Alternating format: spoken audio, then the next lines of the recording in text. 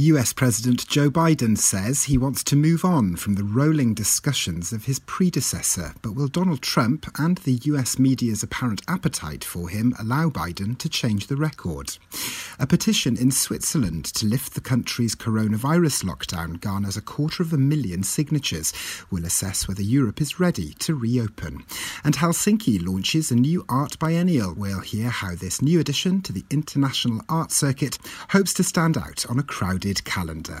Monocle's editors and correspondents are here to discuss those stories today, here on the Late Edition on Monocle 24. Hello there, and a very warm welcome to you to the Late Edition here on Monocle 24. It is Wednesday, the 17th of February, and I'm Thomas Lewis. And joining us today are Monocle's news editor, Chris Chermak, and our culture editor, Chiara Romella. Chris, Chiara, great to have you with us on the programme today. Chiara, the last time we spoke, you'd found a new hobby in the form of an icicle. I think it's warmed up in the UK in the past week or so. So have you found any new diversions to entertain yourself with? Well, I've got to say, actually, today a real ray of sunshine has come onto my day because I've managed to put my hands for the first time on a proper copy of the Monocle Book of Italy, the book that I edited in the last few months, and that is coming to bookstores very, very soon in March, and it's available for pre-order on monocle.com. Not saying anything, just thought I'd mention. But it's just such a joy because it's a book that's full of images of, delightful summer, and you can feel the heat from the pages, really. And it's a real motivation, I think, in this kind of wintry, not so sunny London to just get through it, There is light at the end of this. There indeed is. I can't wait to leaf through the Book of Italy, Chiara, when I get my hands on a copy. And Chris, how about you? Has it been a big week for you in London so far?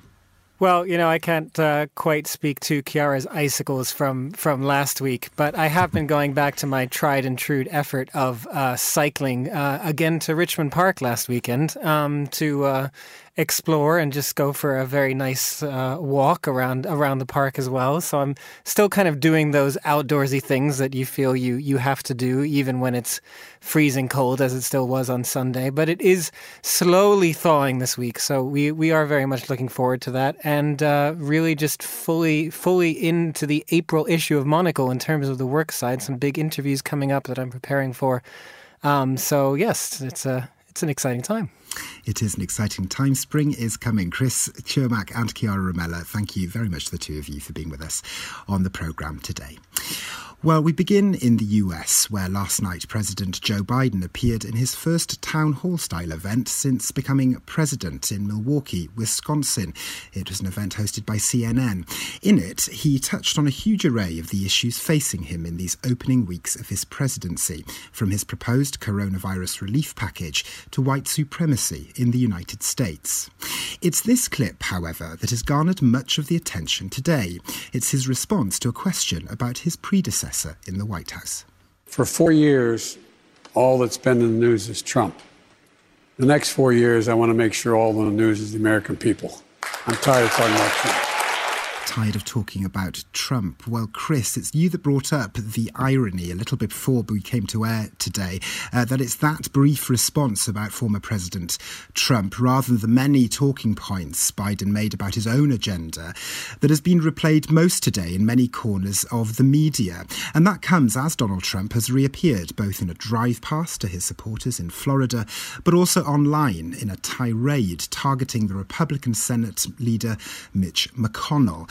So, Chris, to start with you, what struck you most about Joe Biden's appearance last night, and what do you make now of the way the media has covered it in the news coverage of it today? Well, Thomas, as you say there, it is as always quite striking that despite Joe Biden's best efforts not to talk about Donald Trump, it was his few comments about Donald Trump that garnered most of the headlines. That quote there, as well as a rather simple quote where he also didn't name Donald Trump specifically, but just said that all bar one former presidents had called him. And he sort of left that open to interpretation for Anderson Cooper of CNN. So those are sort of the main two quotes that garnered attention. And as you say, really sort of the focus of much of the media was once again on Donald Trump himself for really issuing this absolutely scathing statement of Mitch McConnell, the Senate Minority Leader, really for having, in a way, abandoned Donald Trump, if you will, just after the impeachment trial. Mitch McConnell was one of those who did not vote to convict Donald Trump, saying the impeachment trial had been unconstitutional because Donald Trump had left office. But at the same time, he was very scathing in his remarks, basically saying, if you will, that Donald Trump committed impeachable offenses while in office. The only reason he didn't vote to impeach him or to convict him was because he was out of office. But this could be up to the criminal courts, for example, to go after Donald Trump. And so that really resulted in the longest and most scathing statement that Donald Trump has issued since leaving office. And in that sense, is showing that this is going to be an ongoing fight that inevitably will also be covered by the media. I would say in that sense, it is important because it does go to the future of the party, because Mitch McConnell has made a point of essentially saying he would not back in the next congressional elections in 2022, he would not essentially back candidates that back Donald Trump. And Donald Trump in this statement basically, fired back to that and said, well, he's not going to back, he's only going to back candidates that will make America great again and that back his agenda. So this is a fight that's really shaping up for the coming years that the Republican Party is going to have to sort out, who their leader is and what their message is.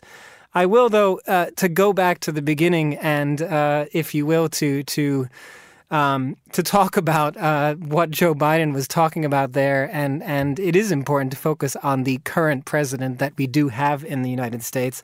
And, it was a interesting little town hall. I mean, for me, what I found was really just striking the contrast in styles when you watch this town hall of Joe Biden, and not just to, the man that he refused to name who came before him, but even to the one before that, to Barack Obama, because, Joe Biden, I think even more now that he's out of campaign mode, if you will, and in the presidency, he just showed this very sort of human touch that he's always been quite good at in his career, whether that was talking about the pandemic and trying to be honest and saying he doesn't really know when this is going to come to an end. He hopes that by Christmas of next year, things could return to normal, but saying he doesn't want to give predictions and that he will level with people about those kinds of issues.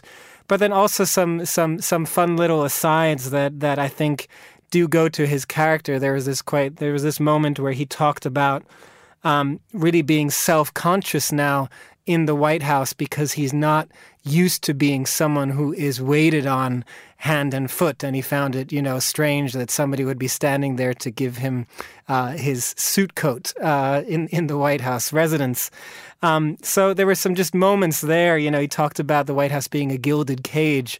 And those are the kind of things where I thought even Barack Obama would not really be talking in that kind of manner. Joe Biden has this everyman persona that does come across as quite genuine and, really, really does mark a change from not just the last 4 years, but the last 12 years or more. And Chiara, to go back to the media's reporting of Joe Biden's predecessor, Donald Trump, is this a familiar pattern, do you think, of, well, if Trump has said it, we'll report it, that's been so familiar for the past 5 years or so? We saw, for example, just after the violence on Capitol Hill on the 6th of January, that Cumulus Media, that produces a big array of right-wing radio talk shows, it issued a ban on its personalities, perpetuating this line by Donald Trump that the election had been rigged.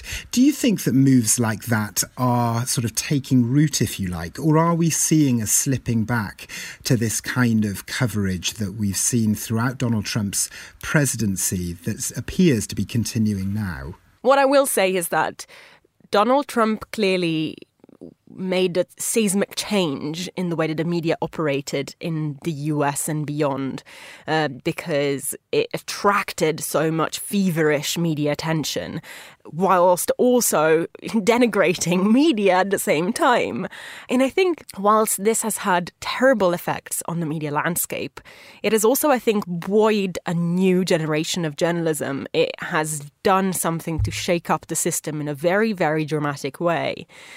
And so I hope that off that huge shake-up, the attention that Trump was able to muster will stick with the media outlets, even without the subject. I guess that's just something that we will have to now wait and see. Will the absence of this major character mean a loss of audience again, or will this increased attention towards the media be perpetuated once that's gone? I think it's really interesting now to trace what will happen to these far-right media.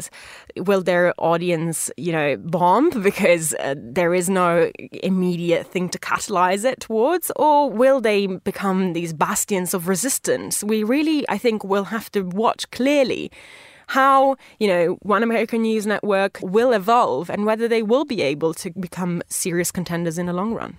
If I could just jump in there, Chiara, I think it is quite interesting as well to look, for that matter, at also just what we do as the consumers of media as well, because that's kind of what you're talking about, Chiara. But it'll be interesting to watch whether, the Washington Post, the New York Times, all of the legacy media, if you will, if their readers are still clicking more on articles with Donald Trump in the headline, or if they click on articles that have Joe Biden in the headline. And that's going to be key in a way as well, and also to see whether then the media sort of go with that in order to increase their numbers or resist that kind of desire from their readers. And, just to watch how that develops over the coming weeks and months, I think will be very interesting. Well, next here on The Late Edition, a petition aimed at pressuring Switzerland's federal government into ending coronavirus restrictions in the country has attracted 250,000 signatures. The petition was created by members of the Young Liberals Party, and one of the people behind it, Leroy Bechtold, spoke to the briefing today from our studio in Zurich, and he explained why the stance of Switzerland's Federal Health Minister, Alain Berset, felt out of step with the current trajectory of the virus in Switzerland. I think the problem is also that he don't listen to the people anymore, or not that much as we would hope. They also don't really explain their measures, I think. They're just extending, and also they weren't present when we're giving them all the signatures from the petition, and I think that's really sad. And I would have hoped that they will take 5 minutes just to come and get the 250,000 of signatures, but even that wasn't happening. But I'm hoping now at 3:00 Swiss time they will go public and will reopen at least some things. Leroy Bechtold, their co-founder of a petition in Switzerland to end the country's coronavirus lockdown, speaking to Monocle's editorial director, Tyler Brûlé, on today's edition of The Briefing. Chris, Leroy mentioned there was a big announcement scheduled for 3 p.m. local time in Switzerland today. Do we know by this stage what has been announced so far? And perhaps you can look a little bit more broadly for us to see if these conversations that are happening in Switzerland, this pressure that's growing on the government, is that happening for other governments in Europe too, by your estimation? So, Thomas, when it comes first to that announcement in Switzerland, yes, there was a briefing by the government today, and they essentially announced a partial easing starting from next month. So in the case of Switzerland, from the 1st of March, shops, museums, zoos, libraries, some things like that will be open again to the public. Other things, particularly restaurants, for example, will have to wait until at least the 1st of April. So this was a partial easing. And, when you talk about that petition and what they wanted, they might be happy with some of that. But, of course, the focus has also to some degree been on things like restaurants and pubs and hotels, for that matter, those kinds of things that will face another many weeks, potentially months of uncertainty at this point. And that's really kind of, I guess, what you're seeing among populations when it comes to petitions like this. It is understandable that there is a frustration, there is a weariness out there. I think we're all feeling it at this point. Of course, it then gets a little bit stronger when you think about businesses whose livelihoods kind of depend on opening up again. And so when you look at not only Switzerland, but also other European nations, they are really in the same kind of boat at the moment, I would say, when I've been looking at the news from Germany, for example, or the Netherlands today. There was a point perhaps earlier this year, or at the start of the year, I should say, where it really was quite clear everyone was back on board with the idea that lockdowns were absolutely essential and that we just needed to get through this moment.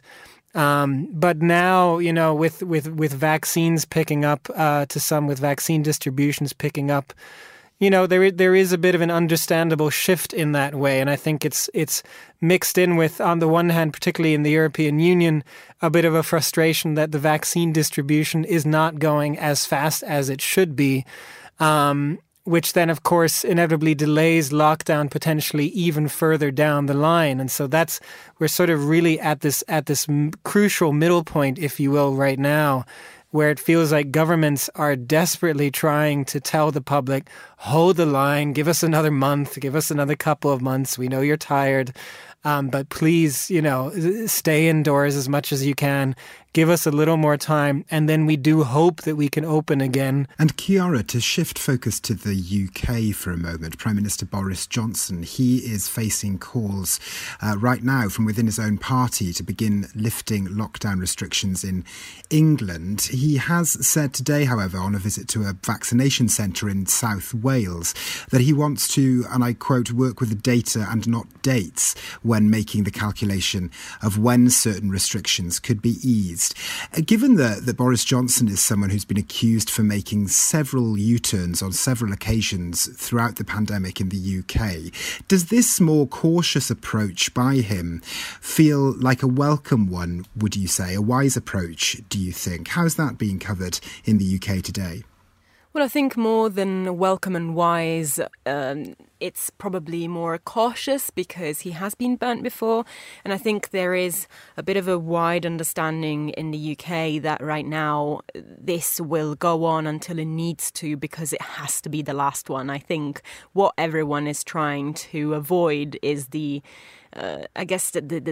implication that if we did open up, then there would be a fourth eventual lockdown. I think in some way, people just want that they might prefer the mental idea of this being the last time that this has to happen, however long it needs to go on for. I will say, though, that I think also here in the UK, there is a bit of a messaging problem in that obviously the Tory government is very keen to, boast about the vaccination numbers here in the UK because the programme is moving very swiftly. And it is one of the few things that it can genuinely be happy and proud about over the course of how it's managed this pandemic. But at the same time, it's maintaining a very tight grip on lockdown and how it's going. So you have, on the one hand, this extreme optimism at the speed of this and, what the changes that the vaccinations might bring, but also at the same time having to maintain real cautiousness. The main accusation that has been moved towards the Tory government in the last few months has been this idea of permanent U-turns. You look at how the UK went into Christmas and how plans were changed at the very last minute. There is this idea that there is undecisiveness on the point of the government. And I think perhaps just sticking to the tough line now is easier and more marketable to the population than an undecisiveness and a flip-flopping around. Well, finally here on the late edition, Helsinki is to stage its first art biennial later this year. Maija Taaninen-Mattila is the director of the Helsinki Art Museum, and she's the head of the new biennial. She spoke to us on the line from Finland on The Globalist here on Monocle 24 a little earlier today, and she explained why the event's setting on the island of Vallisaari, a short boat ride from Helsinki city centre, would help the event stand out in a busy international biennial calendar. Well, Vallisaari is quite close to the centre of the city, so just walking off the pavement of the city centre onto a boat, it's a 15-minute boat ride. Suddenly you're in a very special location, by the sea, in a forest, looking at old buildings used formerly by the military, and of course contemporary art. Finnish and international artists are participating. And of course, walking on the island and confronting art in different weather conditions and different light conditions is something that, we're all looking forward to ourselves, and we're sure that it will be a very special experience to our visitors also. Maija Taaninen-Mattila, the head of Helsinki's new art biennial, which is scheduled to open in June, speaking to us on The Globalist today. Chiara, I remember maybe a year and a half ago when Toronto was preparing to launch its own art biennial, which it did in the autumn of 2019, to pretty rave reviews in Toronto itself, it's worth noting. I do remember there were questions, however, about how you establish a new event like this into an international art itinerary, if you like, that is pretty full already and populated by some very well-attended and well-established biennials and art festivals, how you get a new event to break through. Well, I think this is a very interesting conversation that predates the pandemic. It's a conversation that everyone was having before we started questioning the format of the art fair of the Biennale because of the pandemic. Many were just wondering whether there were too many of them anyway. So I think that what we might see, which is the death of certain art fairs after the disruption of the pandemic, was a mechanism, a trajectory that we were already experiencing. I will say, though, that we were already seeing, before the pandemic happened, a rise in the number of more local events, so smaller events. And you can argue that that was because more cities wanted to get in on the action, right? You see how beneficial an event can be, and everyone wants a little piece of it. So it becomes really interesting, I think, to determine whether you do want these events to actually be relevant on an international level or not, because it's very easy to start a festival that gets the city excited, that gets the city involved, that is very relevant and very high quality. But you need to understand whether you do want it to have international capital as well or not. And I think the risk with pushing for more and more local festivals is that, yes, they will cater to their local markets really, really well, and they probably will give more space to up-and-coming artists and, galvanize the scene around them. And those are all excellent things. But are we forgetting also the importance of the getting everyone together and the idea exchange that happens at events that are genuinely of a global scale? Obviously right now that is not possible, but let's not forget that these are things that existed for a reason. You go to Venice because legitimately from a physical point of view, the whole world is there. You walk through the Giardini, the Arsenale, and there are pavilions from all the different countries. You get a sense of the breadth of culture, a different perspective all at once. That is a precious thing. And I think we shouldn't forget that that's an important thing to have. So I think moving forward, I would hope that we will be able to marry these two things, that we will have hyperlocal fairs and hyperlocal biennials with just a completely different focus to the major large events, and that one thing will not kill the other off, and that hopefully, if anything does have not to prevail, because probably there are too many events on the art calendar and nobody physically could attend them all, it will be those that haven't quite decided what their remit is, if they're going global or if they're going local. I hope that there will be just more definition in the nature of these events. I do think it's going to be rather fascinating to watch over the next few years, how this sort of push and pull between traveling to events on the one hand and making your own neighborhood more relevant and a place that you enjoy. Where that's going to end up, because I think many of us over the last year have really rediscovered in many ways our own city, our own neighborhoods, and our own neighborhood events, perhaps even in a way that maybe we didn't before.